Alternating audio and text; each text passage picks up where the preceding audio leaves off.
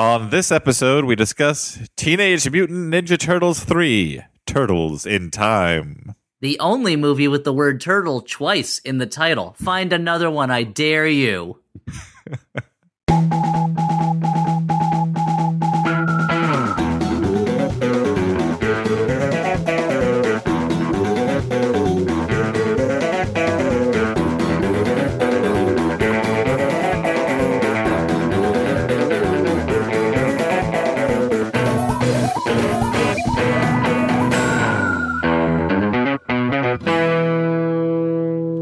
Hey everyone, and welcome to the Flophouse. I'm Dan McCoy. How you doing there, Dan? Not great, but how are you? I'm good, because I'm Stuart Wellington. Oh, okay. And I'm in the middle, Elliot Kalin. I'm doing pretty good in my personal life, but I'm a little worried about the world situation. Average it out to a gentleman C+. Okay. That's not bad, you know? Yeah. I mean, if that's like your grade for gym, that's okay. Do you like, grade people at gym? you don't, what was your gym You pass get a fail? gym grade? Yes. Yeah, gym, I think, is almost always pass-fail. I feel like I got... You think the gym teacher's just sitting in his office at night grading what? Your times on the shuttle runs? It's not just that, right? Don't you also have to like fill out tests about like what are the rules to hockey Yeah. No. or how to do a pull-up best? It's a 5-paragraph essay about pull-ups. Yeah. And Yeah. I wrote mine on diapers, the pull-up diapers, and that was not what he wanted. Mm-hmm. Although But he much still more gave me an A, useful 'cause it's in a great your paper. daily life, right? Oh, yeah, Yeah. I use that information all the time. People say you don't learn what you're going to use you don't use what you learn in gym in your regular life, but I did with that essay on pull-up Yeah, that's diapers. the thing. Like, I remember Dan told me the first time you walked into the Daily Show as a head writer, you had just pulled up your diaper and you said, "I'm a big kid now." I said, "Mommy, wow, I'm a big kid now." Oh, I'm sorry for misquoting you. Yeah. I mean, Context it was important. it was Yeah. a weird all power moral move, history. but we all, it worked. We all showed him I the used- respect afforded someone who can use a diaper. Use a potty, Dan. All right. The diaper is just there as an emergency backup. Okay. Yeah. Think of it as a fire extinguisher in your pants. Sure, I will, I guess. Very useful in case your pocket catches on fire. Yeah. I guess that's right. So what do we do on this podcast, Dan? There's that question that Wait, I have a better question. Dan, what do we do Okay. on this podcast? Okay. Yep, answer his first. All right. To the gentleman on Skype, I will say that this is a podcast where we watch a bad movie and then we talk about it. And to the gentleman Follow. directly to my right, this is a podcast where we watch a bad movie and then we talk about it. Okay. I have one follow-up. Yeah. What movie did we watch this time? We watched a movie called Teenage Mutant Ninja Turtles 3. Now, Wait. Let me see. I think I have a question. This is the question my wife Charlene asked me when Okay. I was watching this movie. yeah. Why the fuck was I watching that movie? well, so we're doing another pod crawl with some fellow podcasts. One of them is Read It and Weep. I'm not really sure what the other one was. I Okay. should have found that out. But Yeah, I hope it was not Louis C.K. and Harvey Weinstein's white nationalism podcast. no. Yeah, it's their podcast, If True. If true. Yeah, so between the three podcasts, we're watching all three of the old-style Teenage Mutant Ninja Turtle movies, and you can go to podcrawl.space. That's podcrawl.space to have all of the podcasts lumped together on a convenient website. Is that where all the space websites are located? Yeah, it's Neil deGrasse Tyson's Yeah. website. God damn it, I don't want to support that guy. I don't know why you said that, but I'm sure with the way the news is going, we'll find out some reason not to I mean, there's support already been some allegations point. against him recently. Oh, great. Oh, really? Oh, I didn't know about that. Yikes. What is it with these Tyson boys? Neil deGrasse Tyson, Mike Tyson, Tyson Chicken, they all have their problems, you know? Yep. Let's steer away Anyway, from this. So Dan, you're saying that Read and Weep is doing what? Ninja Turtles, the first one? I think that they're doing the second one. I think that Secret of the Ooze. the Unknown podcast is doing the first. Man, Oh, you're going to have a fun I love time editing the name of this podcast Yeah. into our show. I love the lack of research on Dan's part. So just to set so this is part 3 of the pod crawl, the final part, the denouement, if you will. At this point, just to lay in the backstory on the Turtles, our favorite foursome, the Fab Four, some might say, the Teenage Mutant Ninja Turtles have emerged in New York in the first film, Teenage Mutant Ninja Turtles, and made friends with April O'Neil, local reporter. Yep. Then in the second movie, they discovered the secret of the ooze in the aptly titled Teenage Mutant Ninja Turtles 2, The Secret of the Ooze, which also introduced us to Toka, Razor, Super Shredder, and also Vanilla Ice's Ninja Rap. And now it brings us all the way to Teenage Mutant Ninja Turtles 3, Turtles in Time, as I insist it is called. Guys, I found out what the name of the third podcast is. It's great. It's Too Beautiful to Live, and I apologize to them for not having that information on hand earlier. It wasn't in the original email that I got, so I just forgot to look it up. Your mouth is saying you apologize, but your face is saying, I don't care. I just want to say that no one on the podcast can see my face. You're throwing me under the bus. Just to defend Dan, Too Beautiful to Live, I just want to defend Dan that how could he remember to look up the information ahead of time? He's only been doing this podcast for a decade. He's only done this podcast for longer than anyone can legally be president of the United States. Yeah. So you talked a little bit about the extended cast in the Teenage Mutant Ninja Turtles universe, but I think you forgot the Turtleverse. You forgot the breakout star, Casey Jones, played by teen heartthrob Elias Codius. Mm-hmm. Was he a teen heartthrob? I mean, now isn't he? He's on all those Chicago Fire shows. Oh, okay. Teens love Chicago Fire shows.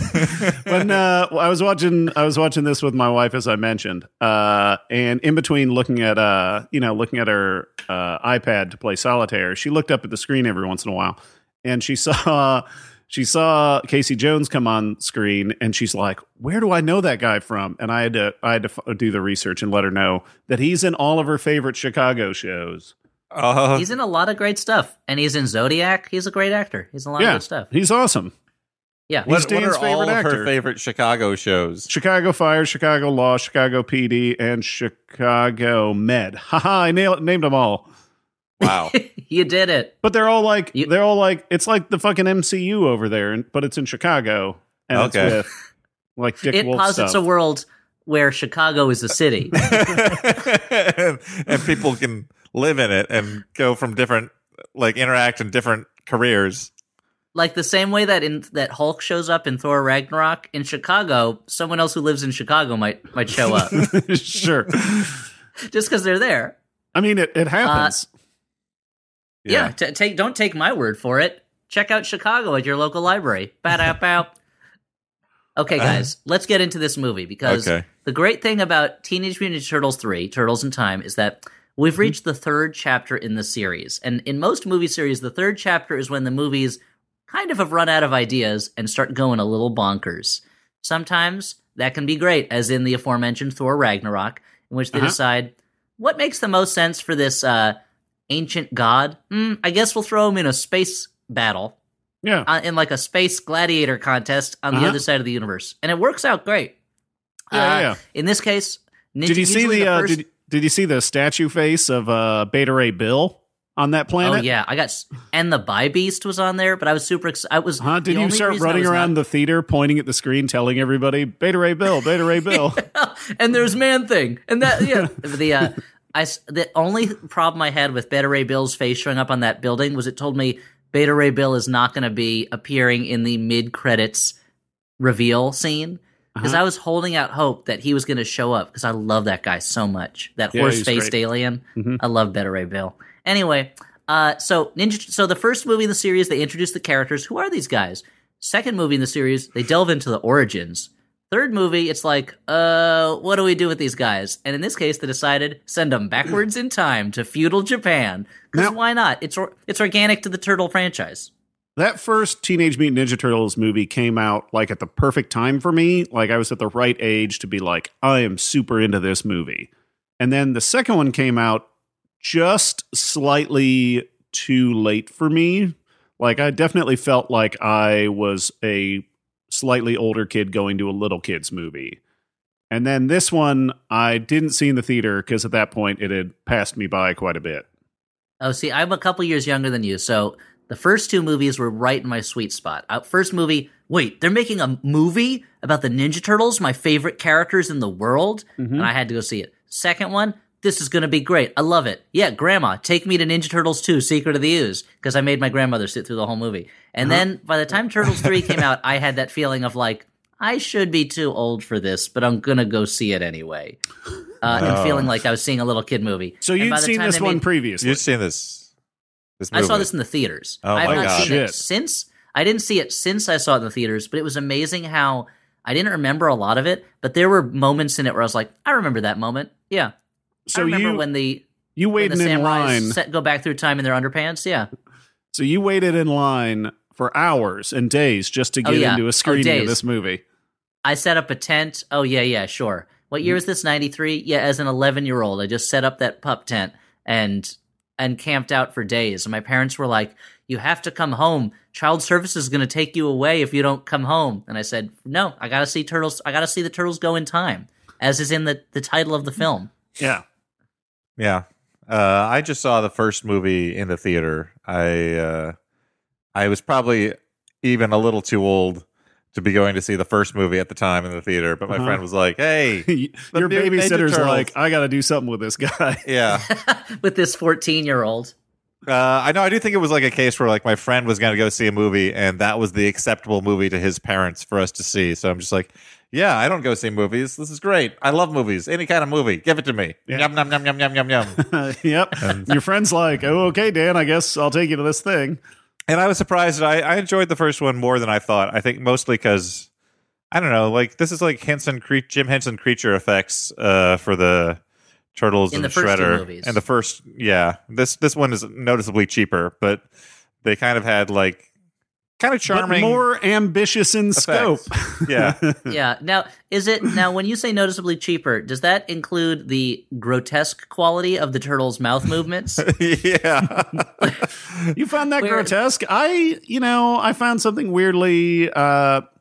It's kind of like Odysseus and the Sirens. Like I had Charlene, I had Charlene tie me to the couch so I didn't walk to the screen and smash my face into their mouths.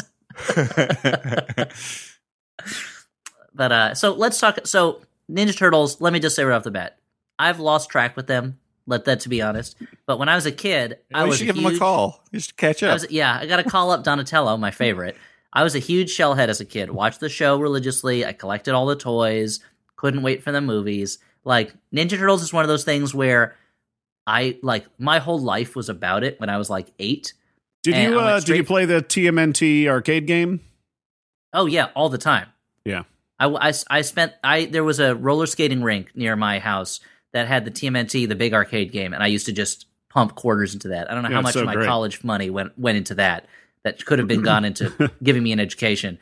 But now it's one of those things where I'm like, I still enjoy Ninja Turtle related stuff every now and then, I guess. Like, and they reboot the comic books. Sometimes I'll check it out. But it boggles my mind that there are people my age who are still like, yeah, I'm a huge Ninja Turtles fan. I'm all about Ninja Turtles. That seems crazy to me. Now, is your attitude based on just general Turtle stuff, or is it based on, say, the quality of Teenage Mutant Ninja Turtles 3, Turtles in Time? Wait, my attitude of what not really being that into it? Yeah. Yeah, is it based on, like, just you are now too old to appreciate the basic qualities of the Ninja Turtles? Or apparently not, because as we'll find out when we talk about the movie, I enjoyed this movie a lot more than I thought I was going to. No, it's because I just grew up and I got into grown-up things, like Frank Miller's run on Daredevil. Grown-up stuff, adult stuff. The stuff that Teenage Mutant Ninja Turtles originally was kind of parodying. Yeah, exactly. I said, why am I dealing with the adaptation when I can go straight to the source?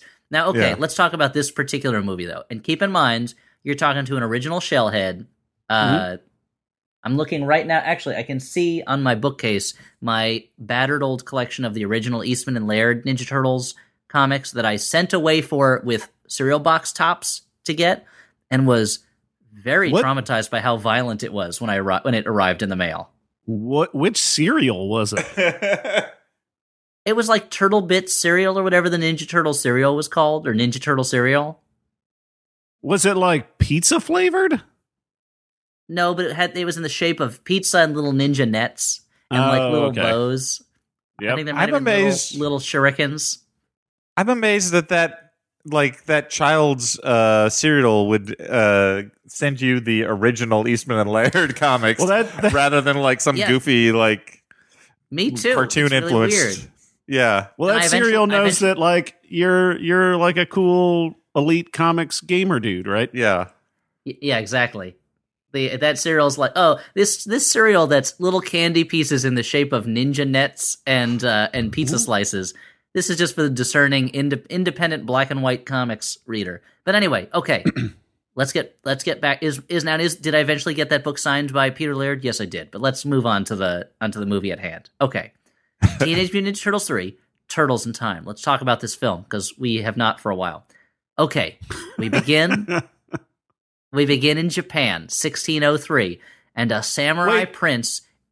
Yes. Is there a title card that says Japan 1603, or am I just supposed to? Yes, there is. Okay, because I thought I was just card that says. I was looking at my phone. It was the end of a really important Kickstarter for me, so I missed some parts. But I thought the movie was being pretty cool by just assuming the audience was smart enough to pick up on context clues. There's a surprising amount of this movie where they're just like, kids, we expect you to know the basics of like samurai clan politics in Japan in the 16th, 17th centuries. You just need to know that this is a time of warring clans. Although I thought it's 1603, but on the Wikipedia entry it says 1593. So I don't know. Maybe they pushed it forward 10 years for the digital release. I don't know. Sure. But there's a prince. He's the son of Lord Norinaga, who is a warring daimyo, or, clan headsman. He's being chased by 4 samurai on horseback. There's a lot of ADR yelling, and it's all being watched by a lady bowman with a bow and arrow as these samurais chase after this prince and capture him. Cut to the turtles. They're in their hideout that they established, I think, at the end of the second movie. That's like an abandoned train station, and they spend a ton of time dancing around to a song that goes, "I can't stop rocking." And now, is it they do a lot of in the original posing script? Do you think the script like describes their actions, or they're just like 10 minutes of turtle goofing? I think it was like it was like interior abandoned train station. The 4 turtles, and their names are listed in their ages, dance in a conga line type arrangement to this song, and then cut to Raphael jumps around showing off his weaponry. Cut to Leonardo jumps around showing off his weaponry, because they're all kind of showing off their weapons and doing kicks. It's a really great it's a really great bit of exposition, similar like the Chris Claremont X-Men comics, right? Yeah, Where in the first couple pages he describes every character. And every time Storm sees like a small room, she goes, "Oh, but I'm claustrophobic from when I was a child in Cairo." Yep, and Havoc is always faced with a situation where he could use his powers, but he would totally smear the shit out of the person if he used it. It's like, I might accidentally blow up Rogue or something. And Rogue's like, "I wish I could touch you, darling, but my power, the first time I ever used it, it stole my boyfriend's memory and put him in a coma." It's like, yeah, Rogue, you've told me like 100 times. Like, Rogue, enough sharing. Anyway. I'm sorry, I touched someone with memory loss. Oh, no. And then I didn't know anything for a while. I touched that memento, and now I remember things backwards. That's not how that movie works, Rogue. I don't know. Anyway, I got a date with Gambit tonight, and Gambit's like, "Oh, mon petit, oh." Yep. How much longer are we going to do this bit? We didn't even get to the part where Wolverine's like, "I got to keep the animal inside me controlled." Mm-hmm. That's the samurai way. Speaking of samurai, let's get back to the Teenage Mutant Ninja Turtles. Now, here's something that I'm just going to jump ahead for a moment. Here's something the movie never really gets at. Samurais and ninjas hate each other. Yeah. So there should be it just enters into it. And it's almost like this movie was made by people who didn't really get the difference between ninjas and samurais. But I mean, you're bringing that up as if you're informing people, but I think everybody already knows that ninjas and samurai are very different things, Elliot. Okay. Let's put a pin in that though. One of them has no honor, and the other, their entire life is for their clan and daimyo. Exactly. Let's put a pin in that, though, because Raphael gets mad while they're posing, breaks their boombox. He says he's tired of practicing. That's when he's a real hothead. That's when April visits. That's practicing what they were doing. I guess, yeah. A lot of their practicing involves dancing to I Can't Stop Rockin'. April visits. She's about to leave on vacation, and she gives everybody gifts. And the gift she has for Splinter is an antique Japanese lantern. Cut to 17th century Japan again. And this is something that the movie does a lot that I think is hilarious, which is it cuts between the present and the 17th century as if they are happening concurrently. Like something will happen in the 17th century, and then in present day they'll be like, well, I can't believe it. And it's like, wait a minute. You guys know that everything that happened in the 17th century was 300 years before the events of the present, right? So they could just look up in a book what happened. They don't need to be in suspense about it. Is this also the laziest way to like introduce the inciting object of the like April just like wanders into the movie with gifts and is just like, oh, here's a gift. It's a time traveling wand. It'll kick this movie off. And she literally says, she's like, Splinter loves old things. Here you go, Splinter. And it's like, it is very lazy. I'll give you that. Especially when it turns out there's a prophecy involved. There's a couple of really great shots in this opening sequence where Splinter is standing at this like desk while he's talking to the guys, and he'll like slam his hand, or he'll put his hands down on the top of the table, and you can see his like rubber fingers clearly bending in weird angles. Well, Splinter, you never see Splinter from the waist down in this, I think. He's always behind a table or a door, and it's clear, I think, they just made the top half of the Splinter costume. I think it's because he respects his coworkers. Yeah, and they don't need to see him below the waist. Yeah, it was not wearing necessary for his job. I assumed it was because, much like in a sitcom when the lead actress is pregnant, Splinter was pregnant, but they didn't want to write that in for the character. So they just framed him behind grocery bags or like standing behind a couch. Yeah, they didn't sneak in any references in the second one where like Splinter is like barfing, because anytime somebody barfs in a movie, you're like, pregnant. Yeah, that's what it means. There's also, here's something I want to mention here. They make the turtles, and this is, I found very realistic for teenagers. They're just like obnoxious joke machines. They're always making stupid wisecracks that are not funny. But they're always making pop culture references that are like too old for the target audience. There's a lot of like Elvis references. Later they make a bunch of Clint Eastwood references. And like at one point, when they show up in the past, they're like, dudes, we're in Shogun. And it's like, no kid knows what Shogun is. Like, come on. It's this weird movie where it's like, they really tapped into the obnoxiousness of teenagers, but then they gave them the frame of reference of the 40-year-old man that I assume wrote the movie. Yeah. So how did they overlook that, Dan? How did they overlook that in their research? I'm not sure, but I wanted to say that you had a killer Teenage Mutant Ninja Turtle voice there. And I say voice because all of the turtles sound exactly alike. Except for the one that's obviously Corey Feldman, right? Yeah, Donatello. Yeah. They're indistinct. Their voices, except for the one that's clearly Corey Feldman, are indistinguishable. And like, say what you about the original animated series, it's a goofy show, but they have such distinct voices in that. And like, I feel like when I think about the Turtles, those are the voices that I hear. Why didn't they just hire those guys? You know, what was that all about? They're not big enough. Clearly, they weren't big enough. Not as big as they needed big stars like Corey Feldman. And doing voiceover work for a cartoon is very different from doing voiceover work for like a horrible animatronic monster. Now, that's true. Where the mouth moves like a claymation figure that has come to life and also had a stroke. Yeah, where both eyes are moving independently. And one of the things I remember about the first movie is that it was lit very darkly, and that covered up a bunch of the sins of the makeup effects. Whereas this movie, they're like, everything's in broad daylight. Yeah, it's like a sitcom lighting in this thing. It's just a general like wash of brightness. Yeah. You know what I just looked up on Wikipedia? I didn't realize. So the music in this movie, which is not bad, the score, it's not terrible, was done by John Dupree, who now is like Eric Idle's musical partner. That they do all of Eric Idle's musical stuff. That's who he works with. I had no idea. So that's probably how he got the gig. Connection. Yeah. Yeah, but Eric Idle was like, I'm too busy to do the music for this Ninja Turtles movie. You do it, John. Or is that how they met? Eric Idle was in one of the turtle costumes?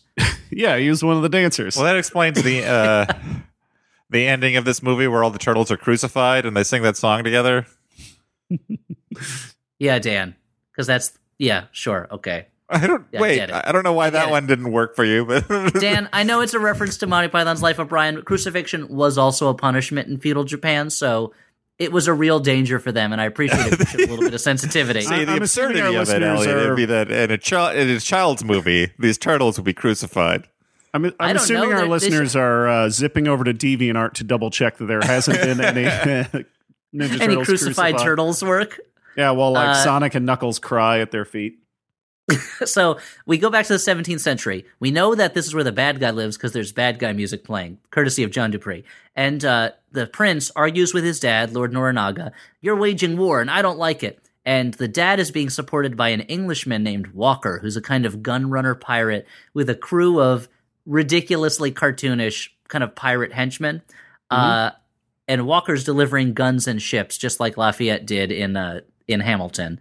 The prince throws a fit. He doesn't like it, and he knocks over a statue, revealing a magic lantern. That's the same lantern that April O'Neil is holding in our time, and that lantern glows. A scroll opens up that shows the four turtle boys as if they've appeared in ancient Japan before, and the prince asks the lantern to open wide the gates of time, because I guess he knew already what it was just by looking at it. Like, at some point, he was like, "Oh, there it is. I forgot where I put my magic time-traveling wand lantern." Was he? With a Maybe little he was. spinny Maybe he thing was. in it. Maybe he was reading some text that was written on the wand.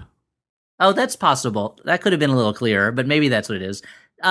Dan, what is it with magic implements having their inscriptions just written on it, and then people reading it out loud instead of reading it to themselves like you normally would read anything that you're seeing for the first time? Oh, your problem is that they speak it out loud. That all these readers are like reading as if they're children, rather than the problem being that you think that they should have a separate instruction manual for these things.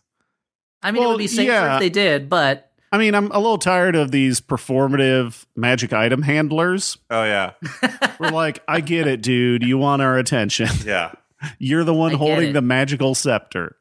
But it's like anytime someone, like in the Evil Dead type stuff, anyone, I found this old book. What does it say? Clatu Barada Nicto, Corpus Modundum, and then the dead rise up. And it's like, when have you ever opened a book alone and just started reading aloud from it? Every day at Barnes & Noble's, dude. That's why they kick you out of Barnes & Noble. Uh-huh. Naruto says. To quote So wait. Naruto. Wait, is that, are you Naruto talking about? says. So you're like you're like narrating to yourself what's happening in like the I'm comic. describing the panel for all the Yeah. other guys that are Wait, sitting in the aisle. I see. Are you talking about the superhero poet Pablo Naruto? Yeah, he wears that metal headband thing, and he's got like whiskers drawn on his face. Yeah, exactly. Anyway, you guessed it. Of all the times in time for this magic gate to open up to, it opens up to when April O'Neil is holding it. We see a little bit of my favorite thing in movies, which is 80s electrical effects, when there's like bolts of magic electricity flying around that were hand animated on. I love those. Go watch Ghostbusters. It's full of them. Go watch Big Trouble in Little China. Howard the Duck has a bunch. It's really great. And she switches places and clothes with the prince. Because much like the Terminator, I guess, this magic wand can only send, I guess, organic materials through the mail of time. Yeah. Well, luckily also they're the same size. They like the clothes fit beautifully. Oh, wonderfully. But no, she also sent back with her Walkman, unless that guy had that's right. the same Walkman. Yeah. Well, considering later she is considered a witch because she has the Walkman, I think it's probably not the prince's Walkman. My favorite thing too, like when the Walkman starts playing and like all the samurai are like, "What is this witchery?" and they like take their swords and hit the Walkman. It does that thing that happens in movies where the song just sort of winds down. And I'm like, that's not what would happen. Like, the song would just stop as soon as you break the machine. It works like a record player, right? Yeah. I love that. Yeah, that's pretty good. So the Japanese prince, he sees the Ninja Turtles and they're like, kappas. Because he thinks, of course, that they're turtle demons that live in rivers and they have bowls on their head, and if you can get them That's to true. bow, the water falls out of the bowl. They're either that or the popular clothing, like sports clothing line that has the two Mudflap girls back to back. Is that called Kappas? Kappa, yeah. Kappa, I'm not familiar with It's that. kind of like Umbro or something. It would be soccer shorts. Aren't you a big? I mean, you kind of have the body for soccer shorts, Elliot. I'm surprised you don't wear them. Thank you. I have been complimented on my legs. There was a time, did this happen to you guys? There was a time in middle school when every kid in my town was wearing Umbros all the time, just as regular shorts. Uh-huh. And there was a run on Umbros at the local store, Kicks and Sticks, the local sporting goods store. But are they talking about? Wait, are sticks referring to your legs? No, that was for like field like hockey sticks and stuff. Yeah, hockey okay. sticks. And but then all of a sudden, like 6 months later, nobody was wearing Umbros. It was lame to wear Umbros. What was that all about? And Kicks and Sticks had over-ordered, and now they're just sitting on this waste. Elliot, you're assuming that there was ever a time when I was a child when I was aware of what was cool and what was not cool to wear. But you were into that hypercolor stuff, right? So you knew what was cool. Body glove shirts, all that stuff. Uh-huh. Yeah, but he had a huge Woody shirt instead of a Big Johnson shirt, so he looked like a real nerd. Oh, yeah, that's nerdy. You need Big Johnson, yeah. Dan, what co-ed naked sport did you wear the shirt of? Curling. Yeah. Co-ed naked Okay, not improv. cool. Yeah. Co-ed naked improv. And then it would be like, yeah, it's always yes and, or something like that. Yeah. A reference that young Stewart would never have gotten. I wasn't allowed to wear those shirts. The other shirt that I had to turn inside out because I wore it to school was a band t-shirt for the band Tool, because it had a phallus-shaped wrench on the back. Ah, I see. Did you guys ever have to turn your shirt inside out? Nope, I didn't. We're like half an hour into this thing. There was a time when my school... Dan, I have a story that's very relevant. Okay. There was a time when my school banned Simpsons t-shirts because Bart Simpson was a bad influence. But could you wear the bootleg ones? Yeah, the bootleg ones. But otherwise, kids were just wearing Big Johnson and Woody t-shirts. It was crazy. And I think the adults just didn't get it. Anyway, so let's get back to the movie. The Japanese princess appeared, and Splinter and the Turtles figure out what's happened incredibly easily. They're like, "Whoa, he must have traveled through time." Why did they make fun of the way he's dressed? Because April was just wearing those fucking clothes.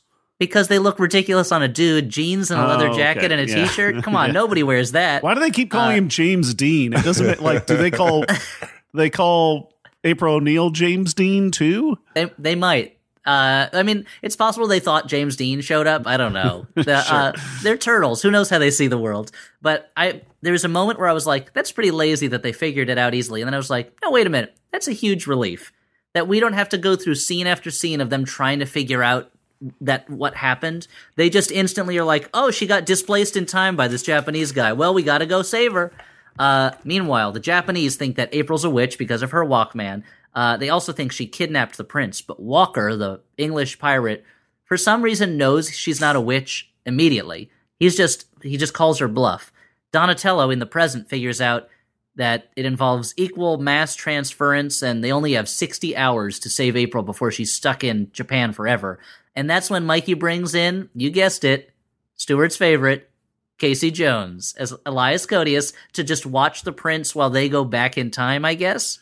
That's the scene where he just walks in and he's like, look who I brought in. And then like... yeah, he literally just says, hey, dudes, I brought a little backup. And it's then Casey he Jones, like slides into the scene and then the whole crowd goes fucking wild. Like people go it's a real Kramer moment. He just goes, whoa, whoa, and the audience... Wait, when the crowd's like yelling at him for being racist? No, that's a Michael Richards moment. I'm talking about a Kramer moment. Okay, yeah. Cool. April gets locked in a dungeon with an English pirate mutineer who looks a lot like Casey Jones with a beard on and short hair, which means nothing like Casey Jones. And I would not have recognized him if she didn't go, Casey? Just shows you what a master of disguise Elias Codius is.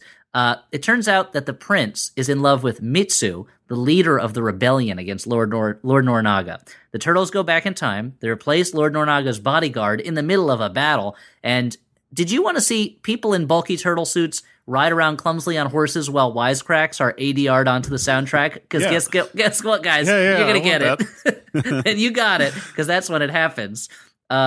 the turtles almost instantly lose Michelangelo, who is kidnapped by Mitsu, and somebody takes the scepter, the magic time wand, but we don't know who. And it's tough because, those turtles, the majority of their acting comes from their mouths, but now they're wearing these weird masks, so they have to do extra eye acting to get and across those hand jokes. Movements. Yeah. Those hilarious, with the hilarious jokes that are basically just comparing everyone to Elvis. And there was one line in it where they're like, "Oh, my Japanese isn't so good. Mitsubishi, Subaru," and it's like, dude, I'm offended that that's in the movie, but also your master is Japanese.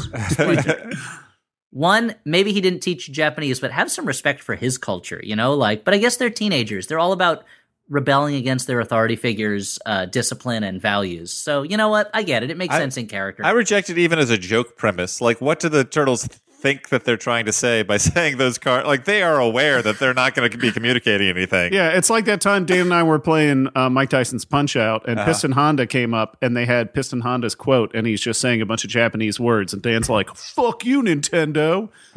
Yep. It's exactly like that when that happened. I'm sorry I missed that time.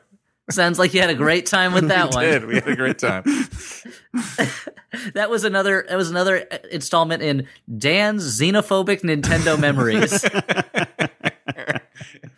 There's also the time, this is not xenophobic, the time you were playing Metroid and you're like, can't wait to see how this cool dude underneath his helmet. He must be such a cool masculine dude. And you saw that Samus Aran was a woman and you were like, fuck this shit. You threw your Nintendo out the window. You tricked me. You told me I've been a girl all this time? Yeah, and the Nintendo's flying out the window going, really makes you think. It was worth the sacrifice. You sent a very angry letter to then President of Nintendo of America, Howard Lincoln. I was just like... I think that was his name.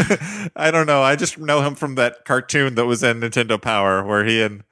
what was the... You're thinking of Nestor. Nestor. Dan. No, but he always talked to Howard. Yeah, that's true. Oh, I never even put two and two together that's who that Howard was. That was who it was. I thought it was Howard the Duck turned into a person. Yeah. I thought it was Howard from Howard's End. I thought it was Howard from Howard's Head, the sequel to Herman's Head.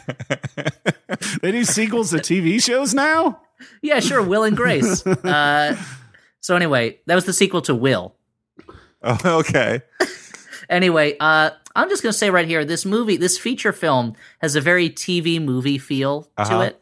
It very much feels this is the Golden Globus version of the sequel, like the Superman 4 one, where you're like, okay, this is a noticeably cheaper movie than the last one. But as Stuart said, very ambitious, because we learn that Walker is pushing Naranaga to buy more guns. But Naranaga, he wants this missing scepter because it has time travel powers and it's magical. It belongs to his clan, and if he loses it, that's huge dishonor in his clan.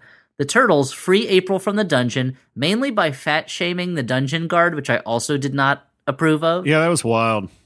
Just and a lot of their jokes. And there's a couple of scenes where they're sneaking into, because they're ninjas, they were sneaking into the castle. And guards would show up, and then the Ninja Turtles would just lazily swat them and knock them over. Yeah, they're really not giving. I mean, the Turtles are supposed to be fighting machines, but you're not giving us a lot of faith in this special bodyguard for Lord Noranaga. That Sure. His army is staffed entirely by incompetents who can't stand up in their own armor.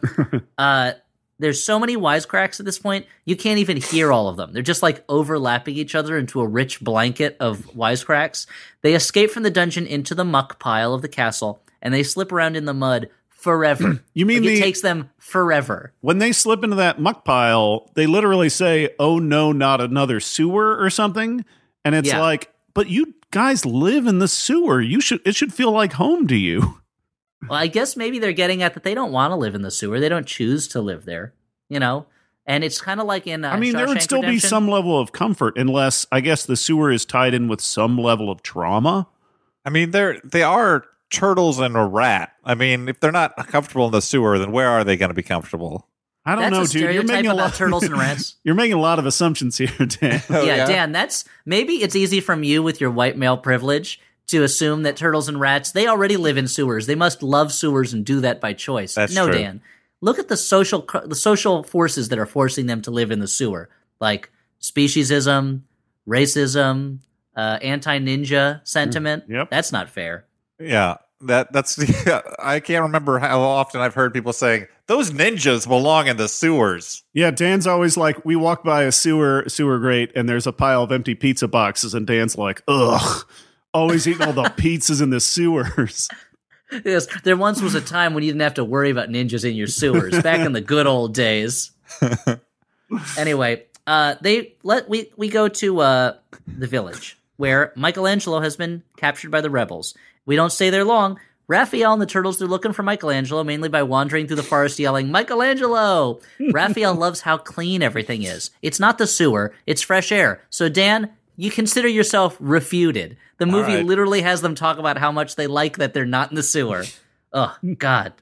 But they're attacked by villagers. But everything's okay when they reveal their turtles, because when the villagers see that they're turtles, rather than saying, monsters, and fighting harder, instead they're like, it's cool, everybody, they're turtles. And don't worry, everyone in this Japanese village in the 17th century speaks English, so it's totally cool. Everything's okay. Because they met Michelangelo already. So, like, that's why they're cool with these other turtles. And he taught them English? Well, that's what I don't understand. Well, they talk about, like, early on the prince starts speaking English, and they, like, right away, they explain, like, oh, yeah, back then in feudal Japan, they had some trading partners from the West, and they taught them English. So that's why everyone's going to be able to speak English in the rest of the movie. Okay. Base is covered.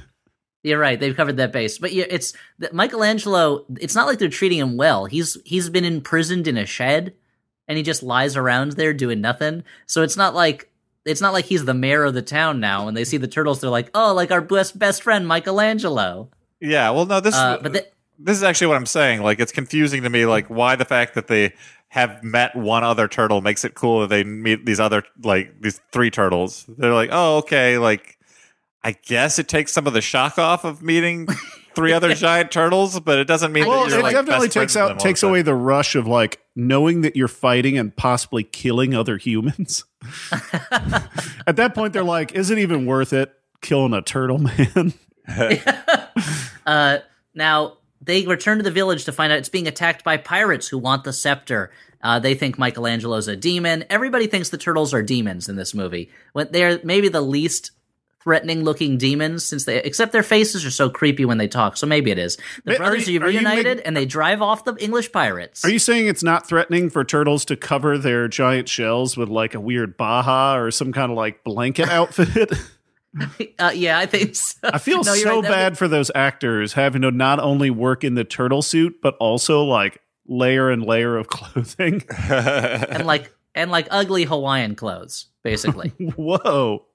It's like, these turtles are all really big buffet heads. Oh, they love it. I love that you're like, oh, they're upset that they're in ugly Hawaiian clothes. Or they're like, I can't be like my normal sexy turtle self.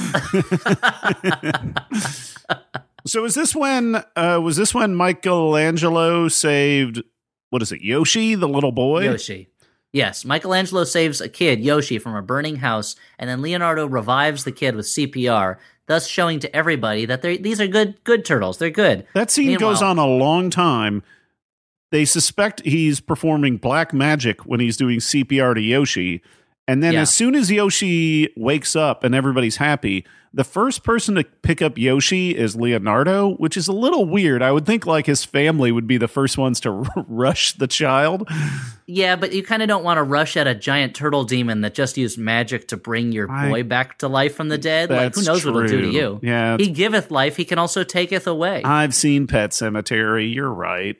Mm-hmm. And you know what there's a lot of in Pet Sematary? Turtles. Lots and lots of turtles. You're right. You always say that to me. I forget. You always say that to me. I've had to tell Stuart, it's in Pet Sematary, turtles. And he's like, yeah, I forgot. You make a good point. That reminds me, this is not related to the turtles. My son invented a motto yesterday for himself. Okay. It was the day before yesterday. We're eating at an all-you-can-eat Korean barbecue restaurant. It was really good. And he goes, we're like, Sammy, are you going to be ready for lots of meat? And he goes, you know me, I'm always hungry. and so since then, his motto has been, I'm always hungry. You know, having stayed with you for a couple of days when I was out in LA, like that does not seem to be true about your son. Actually, I saw several meals where he was like, "No food, thanks, no."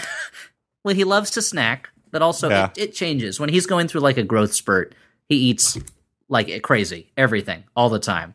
Yeah, I do like that motto though. It's funny to hear a 3.5-year-old say, "You know me." Everyone understands what my thing is. My classic bit. I'm always eating. Really, Sammy? Okay. But Yoshi is saved, and the turtles are now the heroes of the village. But Noranaga reveals to Walker that this explains the scroll, that turtle demons once overthrew his ancestors. He can't allow that to happen again, so now he wants guns. But he won't pay gold for them.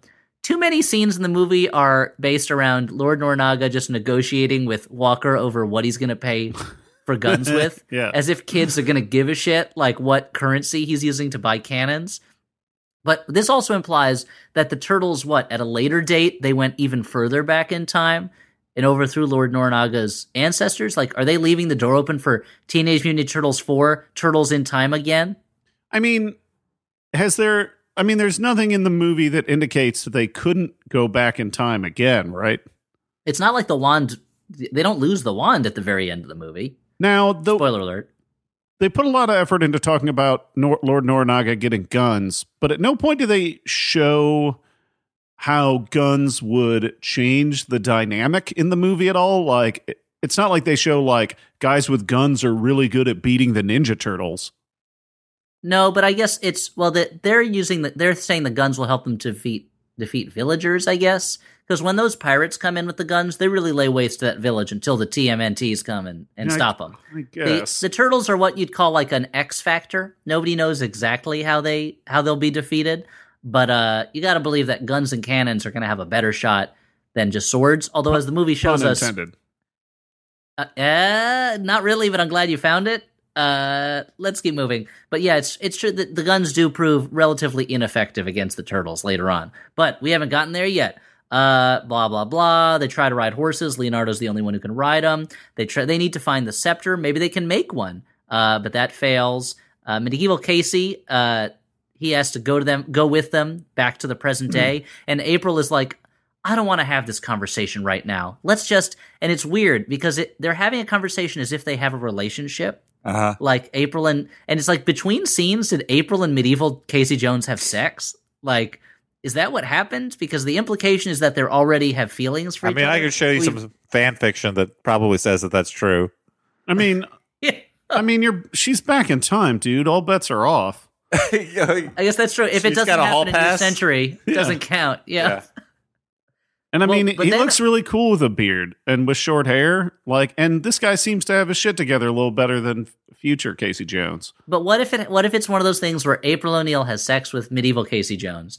Medieval Casey Jones gets impregnated, and then it turns out April O'Neil is the ancestor of Casey Jones. So when they're dating, it's super weird because she's like his great great great great great great grandmother. I think there's something kind of beautiful about that, right? No. That's my impression of Morgan Freeman. Watching Elliot's face as he scanned that thought and gave it the full weight it deserved before saying no.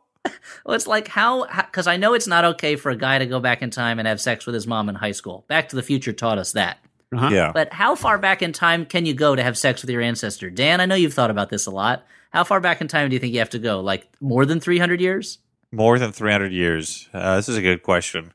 You're allowed to marry your cousins if you want to. Just in like modern life. You're allowed? Well, not first cousins, I don't think.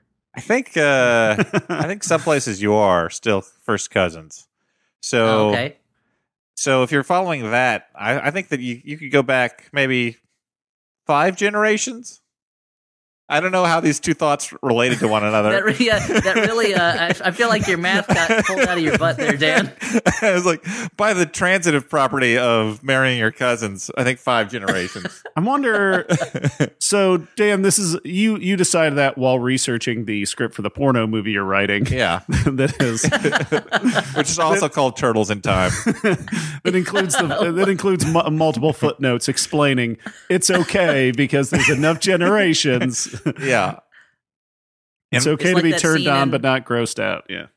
The scene in the Transformers movie where the guy's like, my relationship with her started when we were both minors, so it's okay for me to have sex with her now that I'm an adult and she's still a minor. I laminated the page from the law book, and you're like, why is this in this movie?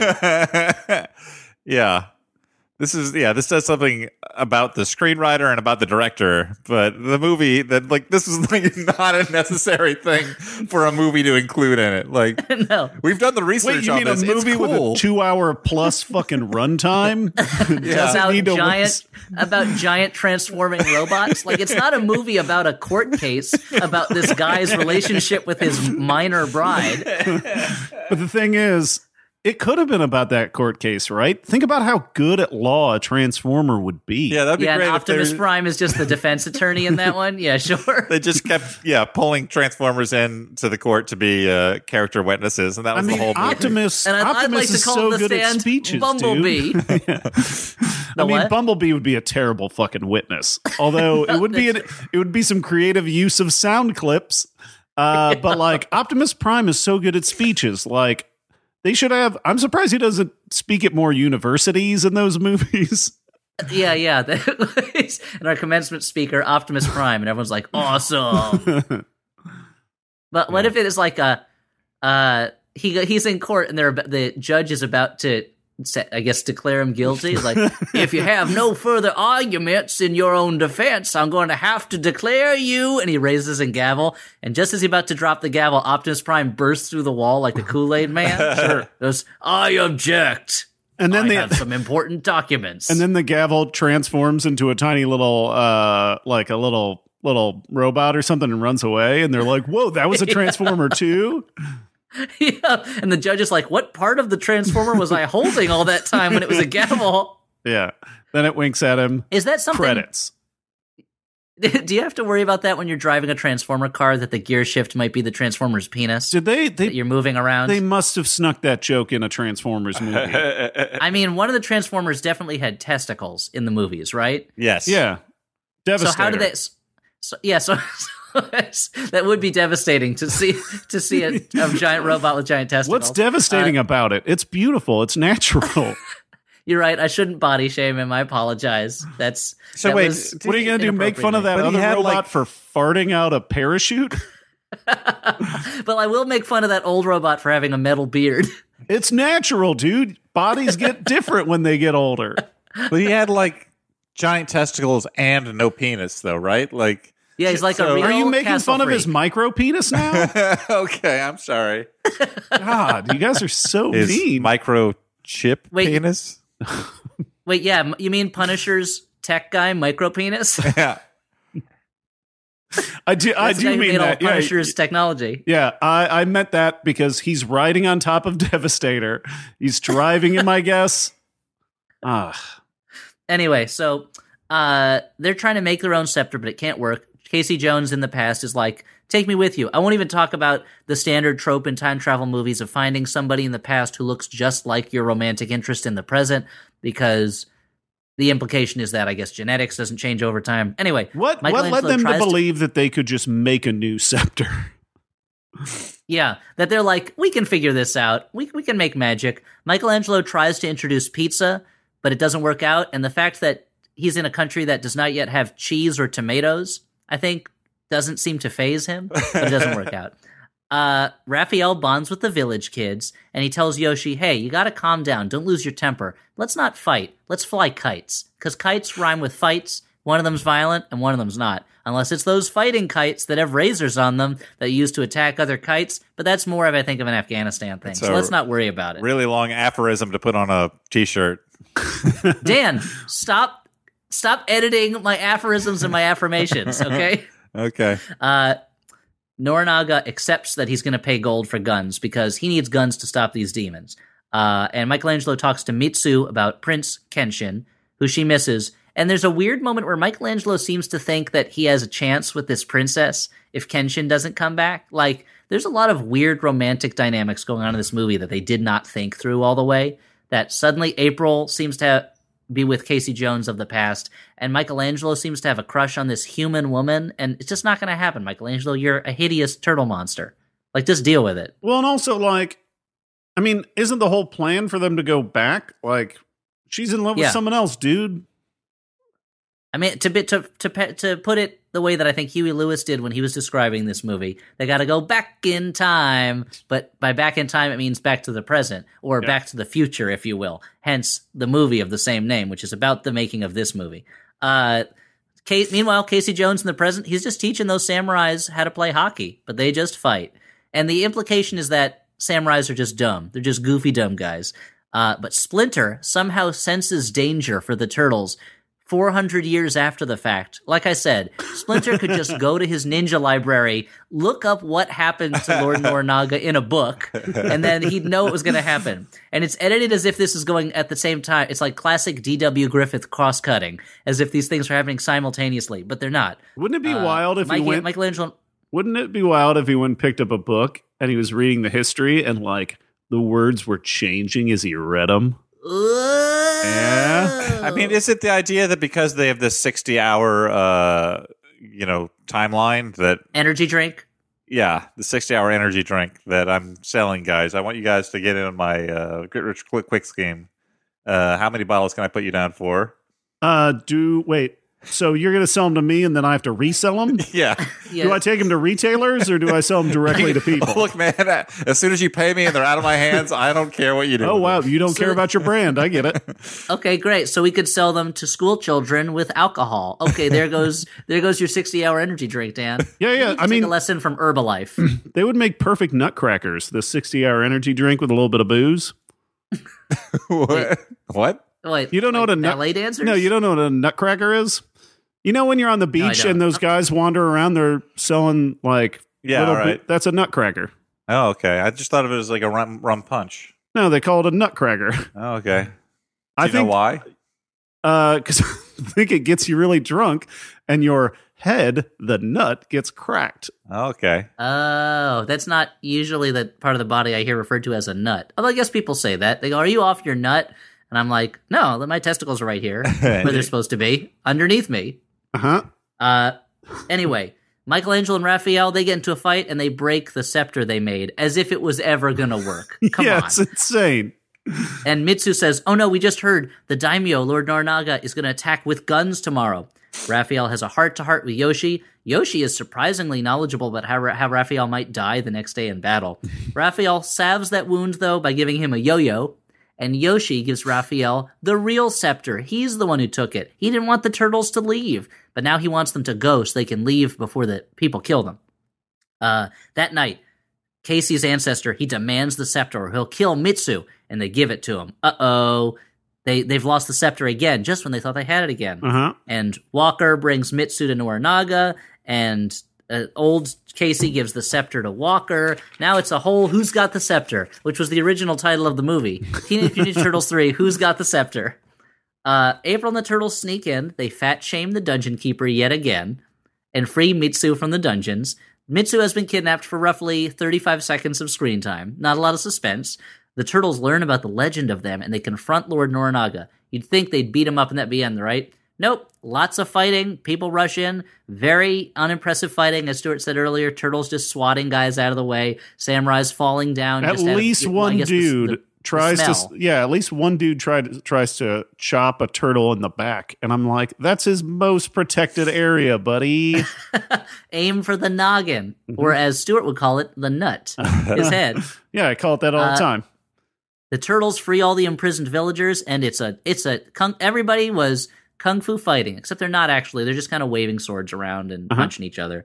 Norinaga and Leonardo's sword fight. It ends with Leo cutting off Norinaga's top knot, which is the ultimate disrespect. Yeah. He's been totally dishonored. And then he drops a huge bell on him, which is less disrespectful, but probably hurt more than getting his top knot cut off. Yeah, I mean, but Walker has kidnapped April. That's threading quite a needle there, dropping that giant bell on that guy. Because, like, if they're off by a fraction, that thing's smashing the hell out of him. Yeah.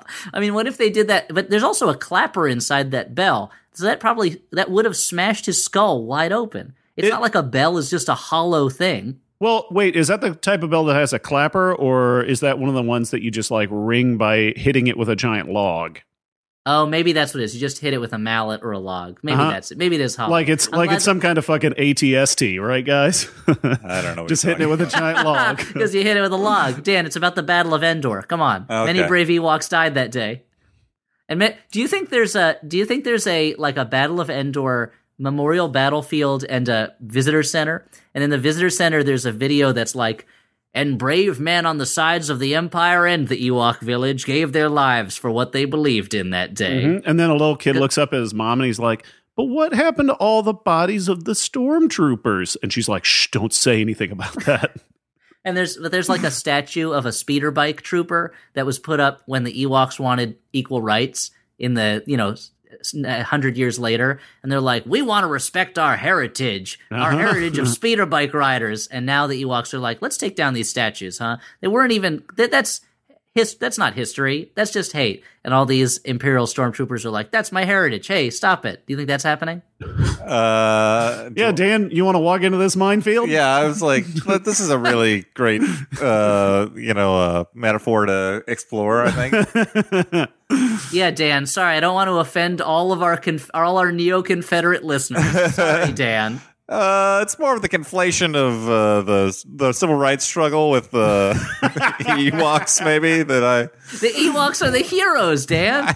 I agree. I see what you're saying. So, moving on.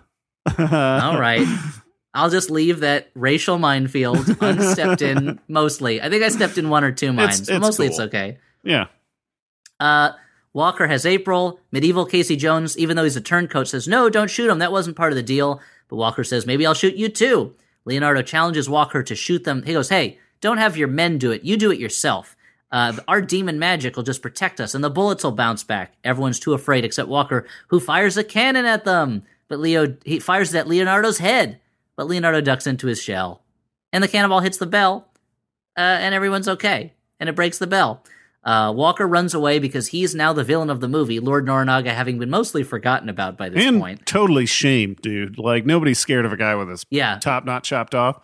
You know, the idea of a samurai warlord being defeated in combat, and then instead of being killed, which is what he would have wanted, instead he gets his hair cut off and stuck in a bell. Like, oh my lord, that's so offensive. Unless it was Kristen Bell, am I right?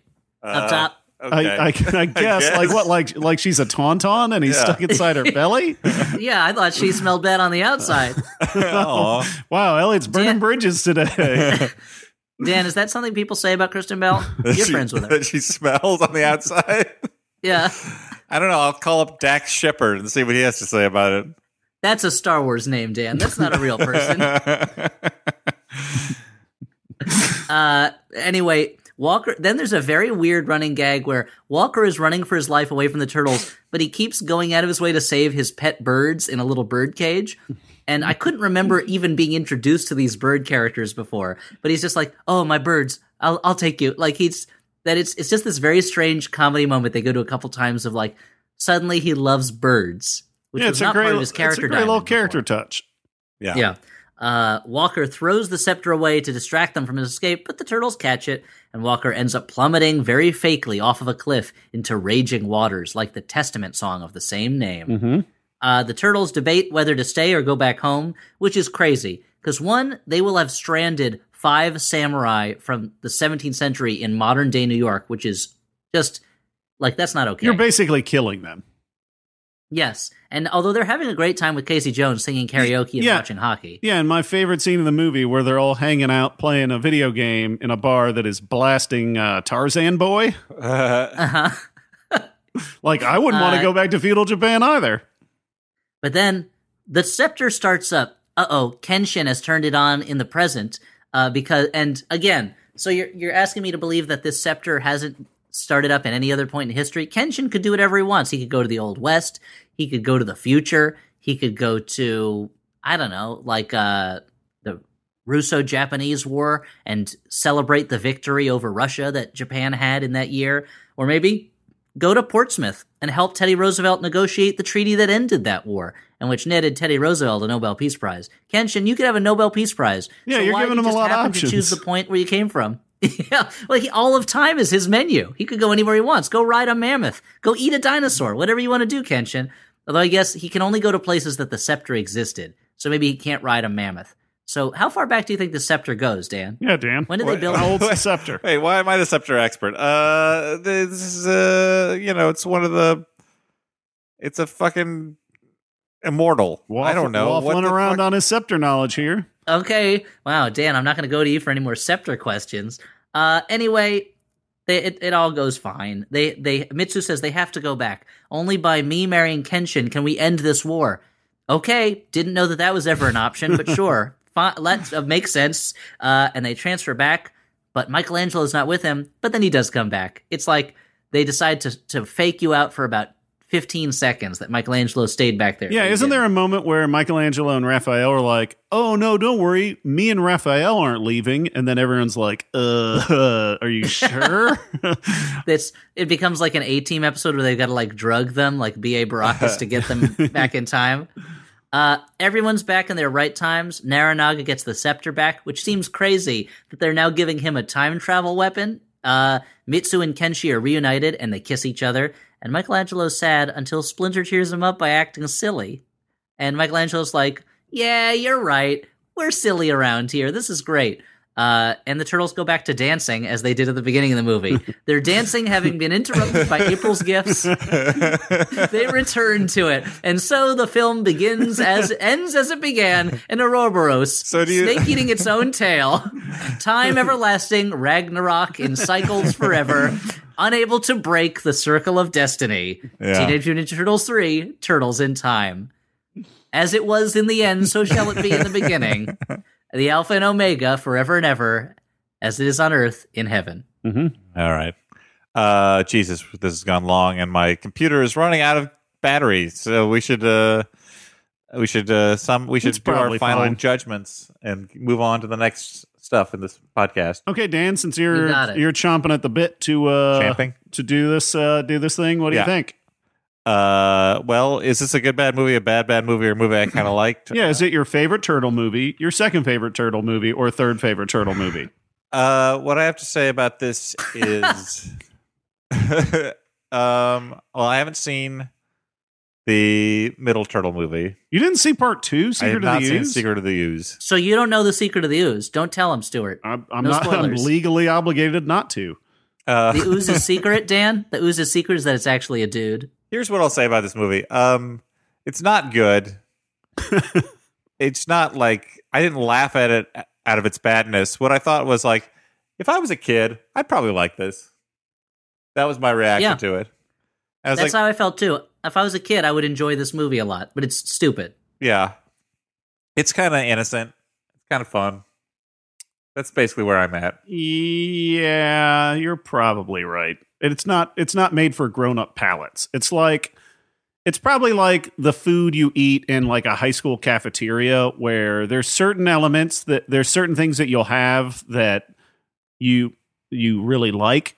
Like I had a friend who was obsessed with the chicken patties in the school cafeteria, but I'm sure that as a grown-up, if you were to eat them again, he would be like, I don't like these anymore.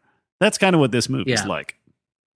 Yeah, so I'm going to call this a good bad movie because it's not a good movie, but kids might like it, and kids have terrible taste in things. Yeah, they are stupid. No, they like the Muppets. What? The Muppets are great, Stuart. Yeah, I know. I was just trying to get a rise out of you guys, you know? And you certainly did. Yeah, Dan's steaming over here. Look at him. There's literally steam shooting out of my ears. Yeah. But he can't really see it because he got headphones on. I know. It's what's burning my ears. It's just, it has no place to go. It just And keeps it's not good for the recirculating. headphones either. No. That's terrible. Okay, so what do we do now, Dan? Well, before we move on, we have a sponsor for today's show. Oh, yeah, and to clarify, this is my third favorite Turtle movie. Okay. Good to know. Yeah, I'm also going to call it my third favorite Turtle movie, yeah. But the other two are not Ninja Turtle movies. My first two favorite. Mm-hmm. Yeah. So my first, probably that cartoon, what was it called? The Red Turtle just came out recently. Oh, yeah, that's great. I haven't seen it, but I heard it was good, so that goes to number one. Yeah, the movie poster alone is pretty great. Yeah, and then I think my second favorite Turtle movie is My Dinner with Andre, because Wallace Shawn is kind of turtley. Yep. No, my first favorite Turtle movie is Hackers, because it's got Fisher Stevens in it. That's true.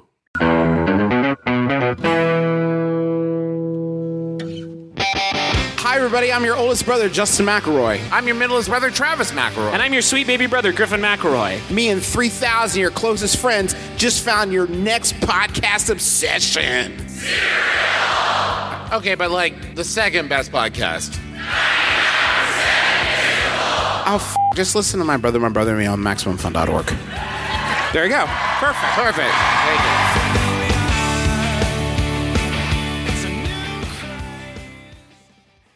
Hello, I'm Carrie Poppy. And I'm Ross Blotcher, hosts of MaximumFun.org's Oh No, Ross and Carrie. We wanted to tell you the good news that our podcast is now weekly. Yeah, weekly. On Oh No, Ross and Carrie, we don't make extraordinary claims. We investigate them. We go undercover with fringe religious groups, investigate paranormal claims, and participate in pseudoscientific medical treatments and report our findings to you. In a time where alternative facts reign supreme, we cut through the murky spin to give you the real deal on topics like UFOs, the anti-vaccination movement, Scientology, and even apocalyptic churches. We're even undercover for some very exciting investigations right now. Well, not right now.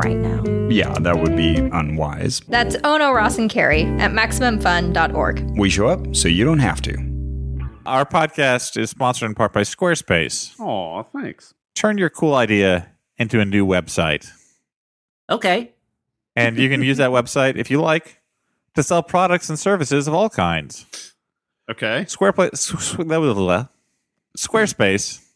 gives you this ability by providing you with beautiful templates, the ability to customize your site with just a few clicks, built-in search engine optimization, and 24/7 award-winning customer support.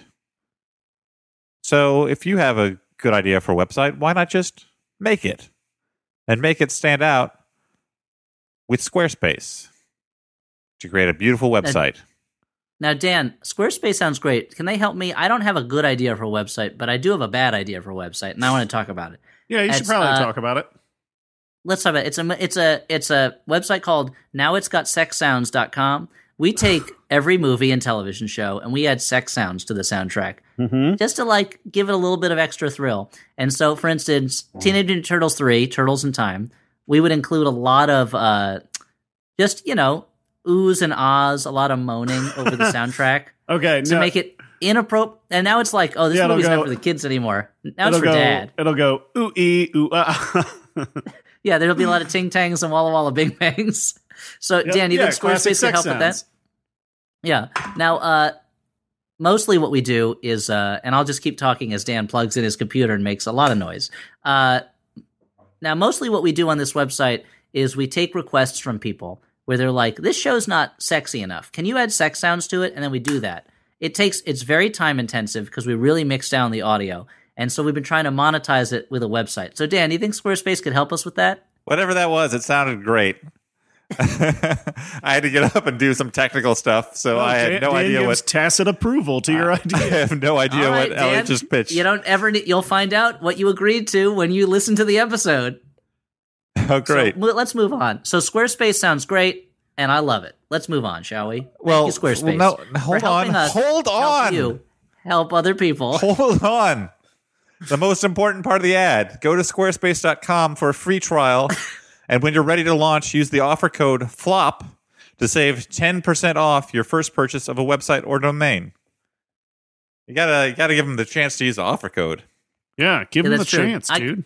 I kind of assumed that you would finish the ad and then get up to plug in your computer, but no, you decided to interrupt in the middle of the ad. Well, you were talking. He saw you ramping up. I saw that there was. I saw my opportunity and I went for it. I knew that there was going to be no need for me to talk for the next minute or so. That's a good idea. You know me. I'm always hungry for talking. Is there anything else we need to plug? I guess our live show in San Francisco Yeah. People should get Well, and tickets to our live show in San Francisco. on December 9th. Yeah. December At the- 9th, our live show in San Francisco. Go to flophousepodcast.com/events. It's at the Marines Memorial Theater. It's our second time in California, but our first time in San Fran, the Bay Area, City by the Bay, Rice-A-Roni Place, Chi-Town. Mm-hmm. And it's going to be a super fun show. I don't know what movie we're doing yet. No, we haven't discussed it, but it'll be a good one. It'll be a I good one. promise it will be a good one. And unless medical needs pending, all of us will be there, hopefully. Yeah, well, let's not talk too much about that. Stop looking at me like that, guys. Now I have a Jumbotron You got a to announce. Do Jumbotron. we have any other sponsors before No, we get that's to it. that? Okay, guys, it's Jumbotron time.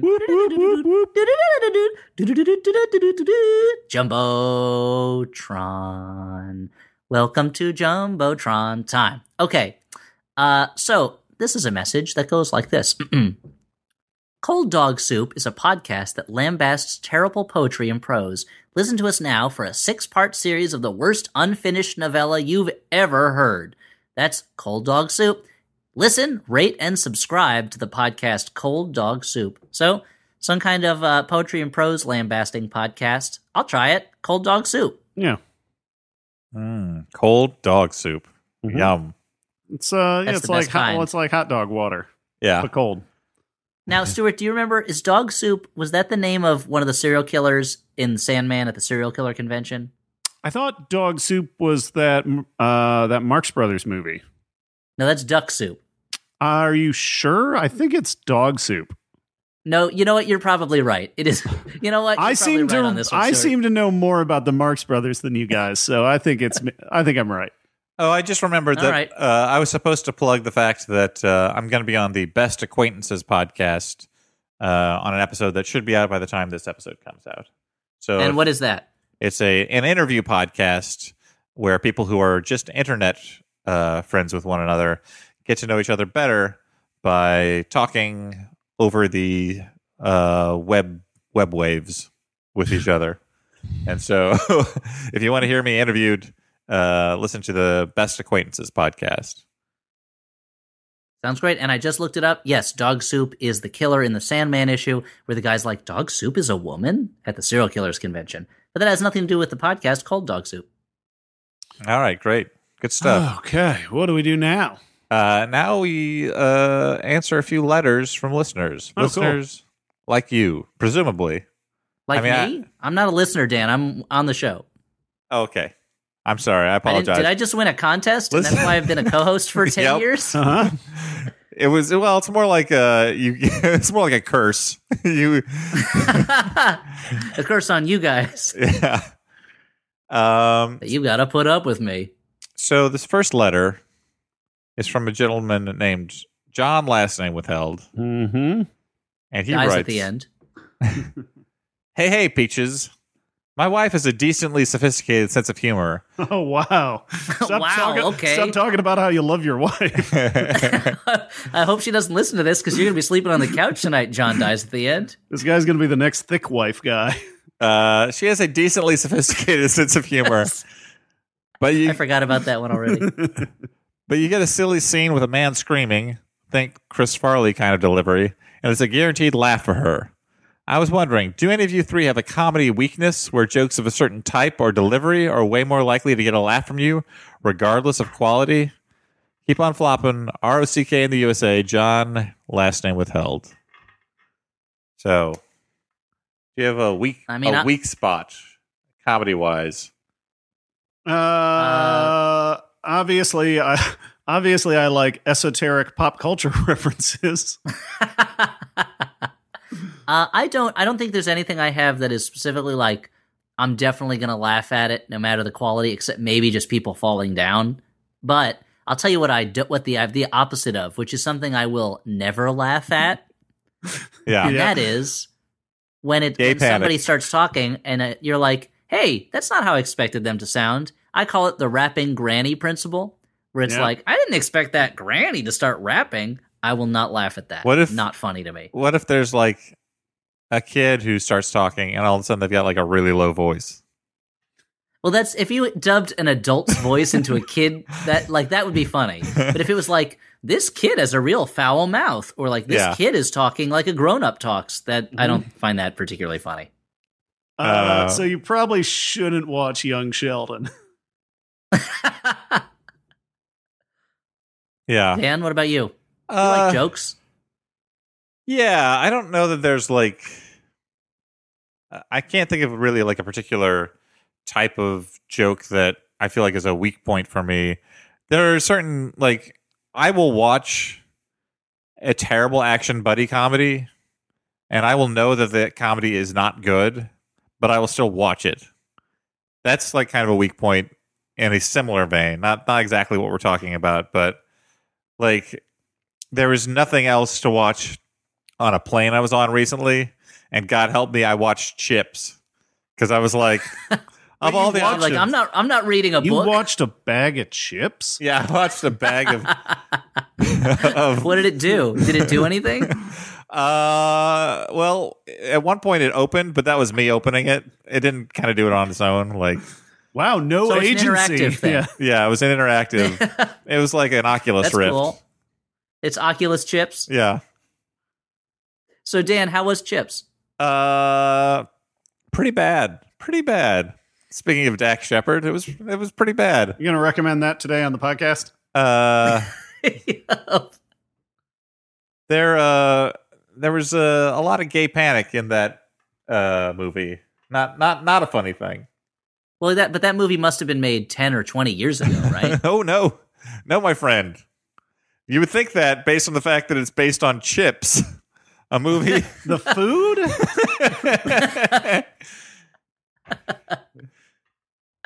But anyway, do you guys think that anyone would make a movie called Gay Panic, which is a comedy about idiot straight guys who are worried that people think they're gay, but clearly, like, they are morons? Man, what was I now pronouncing Chuck and Larry about? Well, that was kind of but they were pretending to be gay to get health benefits. What was that movie with Cuba Gooding Jr. and Roger Moore on the boat? Boat Trip. Yeah, that was a gay panic movie. Yeah, I mean, well, that was really a poor vacation planning movie, and I find that, if anything, even more offensive. They didn't do the research. They didn't use a qualified travel agent, I don't think. Yeah. Like, at that point, they don't deserve to enjoy their vacation. I don't want to watch that movie, but I am curious about how they got on that boat. Literally the only explanation that would make sense to me is if they were in a shipwreck and they got picked up by this gay party cruise. What if they're like a couple of like thieves that are running from the cops because they just performed a diamond heist? Oh, that's like a classic 80s way to get into things. Yeah. So they'll get on any boat, is what you're saying, because they're just trying to get on a boat. Yeah. They're just trying to get away, trying to get to international waters so they can finally eat all those diamonds. Wait, that's how it works? Yeah. And then their skin turns into diamonds, and then the movie's over.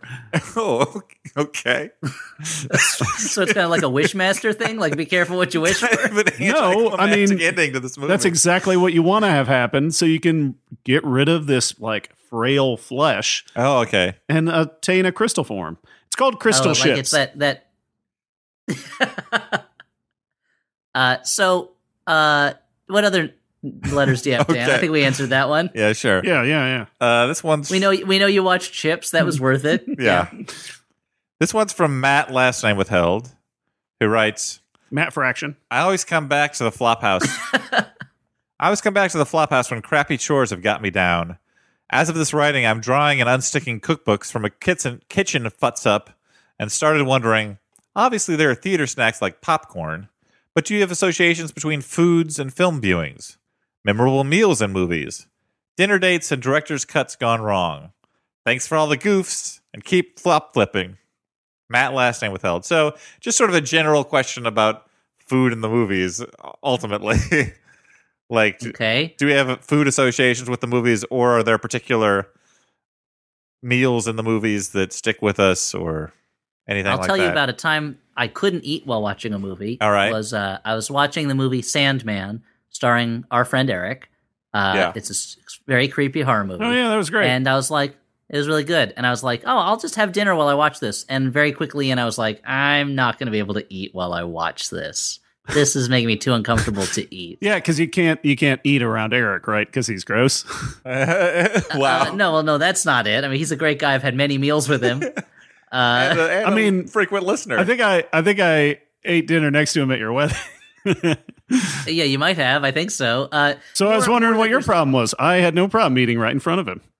No, it had nothing to do with him. It was more the footage taken from no budget horror movies, because the movie is kind of like 3/4 a real documentary, 1/4 a fake documentary. Yeah. I was like, I can't watch these really gross no budget horror movies while I'm eating my dinner. Mm-hmm. But when it comes to meals in the movies, there's no meal I want to be at more than the Skeksis feast in the Dark Crystal. I'm sure I've said this on the podcast, but my mom, every time we had a big family meal with any kind of like cooked meat, she would always refer to it as roast nebri, like they refer to when in the Skeksis feast. Oh, I think she still does. Mom. If I were to go home for Thanksgiving, that turkey's getting called roast nebri. But that was, I think I might have said this before. I could watch that feast scene for probably 20 straight minutes. It's great. Just them eating gross things and smacking their lips and using those little finger forks. And I love when like the little thing gets loose and is running down the table and they're all like slamming on it trying to eat it. Yeah. Oh man, such awesome monsters. Yeah. Yeah, what a great scene. Dan, why do you hate them? Why do I hate what? Skeksis. Because they're the bad guys, right? Dan says who? Dan identifies more with the ancients. Ugh, the boring ones. Okay. Mm-hmm. Do the ancient ones have an army of giant crab monsters? Last time I checked, they did not. Oh, but you know what? I just want to sit around doing low throat singing over and over again. Why would I want to watch a sword fight? I identify more with those like tall horses things that they ride around on. What are they called? Striders or something? Or I mean, that name walkers? makes sense. Yeah, they do stride. Oh, do they ever? Dan, what about you? Food movie memories? I don't have any. I don't have any memories of like where I associate eating a particular thing with a film or anything like that. There are a couple of scenes in movies that I remember involving food, like at the end of Big Night where he cooks that omelet in one take. It's just like a long take of him making an omelet for his brother after their disastrous big night of the title. And then there's also... Are you sure that you're not thinking of Omelet the movie? Yeah. And also there's that movie that's not very good called Spanglish starring Adam Sandler, but there's a scene where he makes himself a sandwich, which is all pretty much done in like one long... It's not like a long take because they're cuts, but it's like one long sequence where he's making himself a sandwich, and then his wife comes in and they get into a big argument while his sandwich is just sitting there on the table, and you can tell that there's nothing more that he wants in life than to eat this sandwich before like there's like an egg on it and it's getting cold and it's going to congeal, and like he's just like this beautiful sandwich he's made is ruined because he's gotten into this argument with his wife, and it's a pretty good scene in the middle of a B- movie. But I guess I just like long sequences where people just show off a skill like cooking, you know? So for me, this has nothing to do with movies. One of my strongest food memories and a piece of pop culture was when I was a teenager after soccer practice. We had a soccer practice which ended early because there was a police chase through the park we were playing soccer. And there was like a possible gun scare. So wow. So soccer practice ended early, and I think to make me feel better, my mom drove me by the comic shop and got me a Pizza Hut pan pizza. So I remember sitting in my basement eating that delicious Pizza Hut pan pizza and reading Spider-Man 16, where it was a crossover between my two favorite comics at the time, Spider-Man and X-Force. That was the Sideways issue, right? Yeah, the Sideways issue. And that, like, to this day, if I'm ever thinking of like a like If anyone's ever like, hey, you should treat yourself, that's what I imagine is me sitting on a couch somewhere eating, butter, delicious buttery crust pizza, like a Ninja Turtle would. I have the opposite of that, where my idea of a meal of shame is eating at Ruby Tuesdays, because I remember when I got kicked out of camp one summer, my parents had to come pick me up, and it was too late for us to go straight home without eating dinner, so we just stopped at a Ruby Tuesdays and had dinner. And it was like, and I kept thinking, in a movie, they would just cut between them picking me up and then the next day. But this was real life, so I had to experience all the time between those two moments. Yeah. And sit and eat at Ruby Tuesdays and just have them look at me and think about how they were going to have to deal with me for a couple weeks. They didn't expect to. Was it the lunch special? Because they have a pretty solid lunch special with where you get like a burger, like mini burgers and some salad bar. Was it that? No, it was dinner. Oh, no, it was dinner. Yeah. I think I probably had chicken fingers. My one association with the Ruby Tuesdays, the one time I ate there, I got something with like onion rings, and in the middle of my onion rings was a fried rubber band. And are you sure that wasn't just an onion? Because they taste very similar. You're like, this wasn't the kind of ring I was looking for. I pointed it out to the waitress, and she's like, let me get you a free sundae. And you said, Point McCoy. I love that option of like, I gave you the wrong thing, and I'm going to give you a free dessert, dude, because it looks like you'd like it. Yeah. Like my wife got we went to a fancy restaurant, and they gave her the complete wrong fish dish, and she's allergic to a lot of things. And the waitress's response was, oh, well, I guess dessert's on us. And it's like, no, bring me the thing I wanted. Yeah. Yeah. That's crazy. I guess the only other food memory I have is when I was young and my family was visiting France, and I ate an oyster for the first time, and the taste was so powerful that I knew from that day forward I wanted to have a TV show where I would go to foreign countries and exoticize them, but pretend that I was had a deeper understanding of them than maybe even the people who live there. And that's how you became Anthony Bourdain. Yep, exactly. Dan got it. So this is last one is from David, last name withheld. Oh boy. Elliot's brother. It's my brother though. Oh God. It's been so long. I thought we had freed ourselves. Hello, Floptastic Trio. I'm sorry I haven't written in so long. I'm sure you missed me. But that's the same thing a serial killer who has just reappeared after a decade writes to the police chief. Yep, he gave us all the clues. Yeah, but Mr. Policeman. But once Elliot moved to LA, I took it as a sign that he was trying to limit his contact with me. No comment. I'll try and keep it quick, as I imagine your patience with me has run pretty thin if I caused Elliot to move. So here goes. I did not intend to leave Elliot hanging with my urgent message about the taxidermied frog museum in Split, Croatia. It was more a result of low data on my international cell phone plan. For Flop fans in need of proof this exists, I will post the photo on the group Facebook page. More to the point, Stuart's concern over frogs choosing a sport that doesn't utilize their powerful back legs is well taken. Mm-hmm. But competitive high-level rowing actually requires an enormous amount of lower body strength, and as such, hypothetically, might be ideal for a team of frogs. Feel free to expound on the exciting places following this to its logical conclusions would take you. Thanks as always, and if you want to see the museum in person sometime, Croatia is lovely, and not just for its taxidermy. David, last name withheld, Elliot's brother. Actually, that was very nice. Thanks for the Frog Museum recommendation, Dave. And head on over to the Facebook page, I guess, if you want to see these frogs rowing a boat. Yeah, I saw it. It was quite something. I still think that frogs are really going to enjoy jumping-based sports more. Sure. But again, am I just assuming that because society has forced them into jumping-based sports? Maybe I'm the one who's being stereotyping here. Yeah, maybe they like rowing because it's kind of the opposite of what you'd expect. You'd expect them to be good at swimming or water polo, but instead they're outside of the water traveling on it. Yeah. Yeah. Yeah, or like hurdles or pole vault. Yeah. Yeah, or jumping sports. It's a new paradigm in frogs. I wish that was the slogan of your new business, Dan. Where you're like, you're doing like an Apple style like product launch, and you're like, we took a look at frogs and we realized there's a lot of improvements to be made.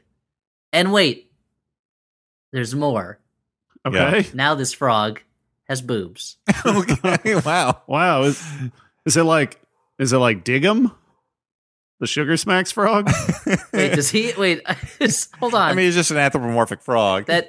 Yeah, but he just you know, it's Diggum. Yeah, sure. And he's wearing that loose shirt, so you don't know what's going on under there. No. Yes. No one knows. Yeah, I mean, it's up to your imagination, depending on how creative you're being. There's got to be some kind of DeviantArt picture of that. Yeah. Unless we've discovered the one cartoon character that nobody has bothered to make DeviantArt about. Mm-hmm. To sexualize. It's either Diggum or it smacks the honey bear, whatever his name is. Yeah. Now I'm just imagining some kid out there, Go on. discovering sexuality for the first time, watching Saturday morning cartoons, mm-hmm. getting it all mixed up in his little brain. Okay. Well, if they were gonna, it would be because they watched Heathcliff and saw Riff Raff's girlfriend. Oh yeah. I mean, I say that as if I know what you're talking about. I don't know what you're talking about. Well, she's an attractive cat lady. Okay. Yeah. I mean, I can imagine that. I mean, she's no Chitara, but Sure. come on. I mean, that's more on the lady spectrum than the cat spectrum, though.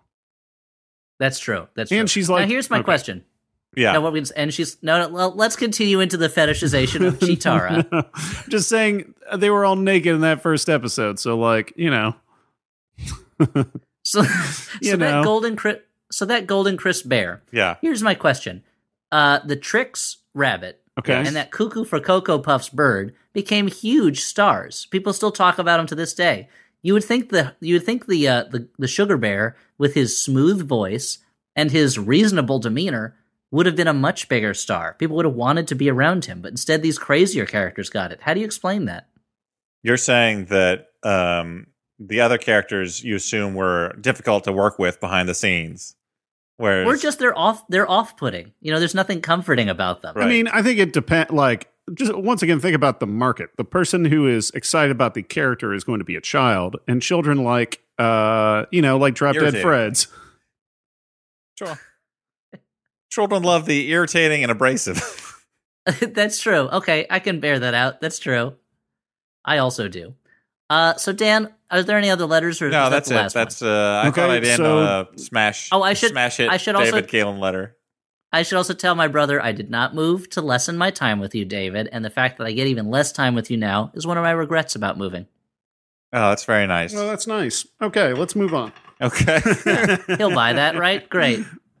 So the last segment of the show is where we recommend movies that we've seen that we actually like that you should watch, probably instead of the movie we watched for this podcast, unless you have your own bad movie podcast, in which case, stay in your fucking lane. Wow. A harsh statement. Throwing the gauntlet down. I mean, I think a little bit of healthy competition is good for art, Yeah, Dan, why don't you enjoy the free market? I want everything. So for this is the myself, part of Elliot. this is the part of the episode where we Okay, well, that recommend explains. movies, and Dan is dying to recommend a movie. What is Okay. it, Dan? Is it chips? Stuart, as always, pushing us along. my recommendation, I went and saw Lady Bird, Mhm. the movie that Greta Gerwig wrote and directed. I know I want to that see that. many folks named Stuart in the room are not fans of Noah Baumbach's work, which I Nope. assume include his collaborations with Ms. Gerwig. But a lot of what I think you might like about the movies still exists in Lady Bird and Bird, and what you might dislike about Noah Baumbach's work Mhm. is not there. So it's much less, I guess, what people would call twee.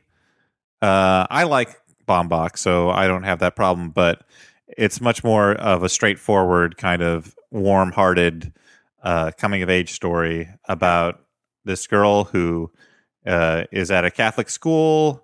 She's going through her last year of school, going up into college. It's not a particularly special year, but it's also an eventful one. And there's a lot about her relationship with her mother, played by Laurie Metcalf, who everyone loves. Because she's amazing. And it's like a contentious relationship, but there's obviously a lot of love underneath it, but it's still difficult. And I like the movie quite a bit. I think that not being a woman who at all and not being a woman who had a contentious relationship with her mom, like, I think that this movie may speak even more to someone who went through that in their own life, you know, like someone who had the experience of growing up a young woman and having a difficult relationship with her parent. What was that? I think my phone buzzed. Oh, okay.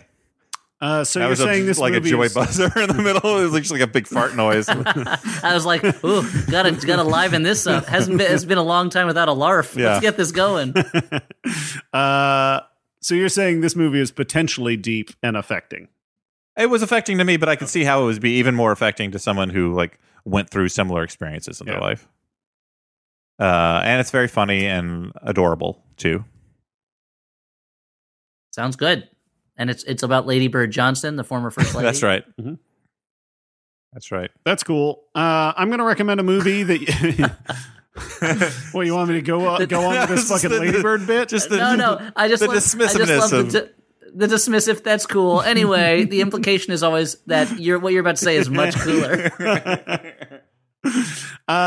Yes. Yeah. It's a touching coming of age film. That's cool. Anyway, so this one's called Blood Boob. And it's about I'm going to recommend a movie that just went up on Shudder a little bit ago. It's a low-budget horror movie. Blood Boob. Called Blood Boob. This is a movie called Found Footage 3D. Okay. I watched it in 2D. The premise of the movie is a couple of filmmakers are trying to put together a low-budget horror movie. And they get the idea to make they want to, you need to have an in. So their in is their hook is that this is going to be the first ever found footage movie that's also in 3D, which doesn't make a lot of sense, but that's part of the joke. So the majority of the movie covers them trying to make this movie, and there's a little bit of internal strife in the people that are there, and they go to a remote location, and it's spooky, and things start happening, and it's pretty great. I think for a found footage movie, it makes a lot of use out of what it has, but it's also it's watchable, it's funny, and it I don't know, it doesn't everything's readable. I feel like a lot of found footage films forget that they have to make a movie that other people are going to watch and enjoy watching. It's like they go too far into the found footageness of it. And forget that you're going to be, you as a viewer are still going to be watching it as a film, not as someone's home movies. Yeah. So check it out. And that's cool. I'm going to recommend a movie I'm going to recommend a movie from 1953. What a surprise. It's an oldie. It's a movie called Sawdust and Tinsel. And this is an Ingmar Bergman film before he really hit into his big stride. Mm-hmm. And so one of the interesting things about it is to see it as kind of like Ingmar Bergman on the way to becoming the artist that he would become. I also I like that, Sawdust and Tinsel sounds like a joke name that someone would come up for an art film, by the way. Yeah. I mean, well, it is the story of the ringmaster of a traveling circus who is having trouble with his mistress, who is one of the performers in the circus. Oh, and boy. a love triangle briefly emerges between them and a local actor in the town that they go into. I mentioned this to my wife, and she goes, well, that sounds like the most European movie ever made. And it is very European. It's set in a circus, and Europeans love circuses. But it's a really grim movie, as Ingmar Bergman ones are. But it's the first movie he made with Sven Nykvist, the cinematographer, and so it looks amazing. And it was just, one of these Swedish Ingmar Bergman, life is terrible type movies that I really like a lot. Yeah, real laugh So if you like his stuff, if you like his stuff and you haven't seen it, then Sawdust and Tinsel. There's a section in the beginning of it that's done almost like a silent film that I thought was really cool because it shows his affinity for the films of that era, the era he grew up in. Anyway, that's my recommendation, Sawdust and Tinsel. Deal with it. Okay, I guess I'll have to. Yeah. What? You have to deal with it. I mean, Dan, you're doing a pretty good job dealing with it. Outside and the inside is all turmoil. Okay. But all right, well, guys, this has been great. I still don't know after a decade of doing the show how to end a program, so I'm just kind of rambling on, and I'm going to say goodbye and say that my name has been Dan McCoy. That's cool. I've been Stuart Wellington. I think both of you guys are cool, and I'm Elliot Kalin. Good night, everybody. Turtles forever. Bye.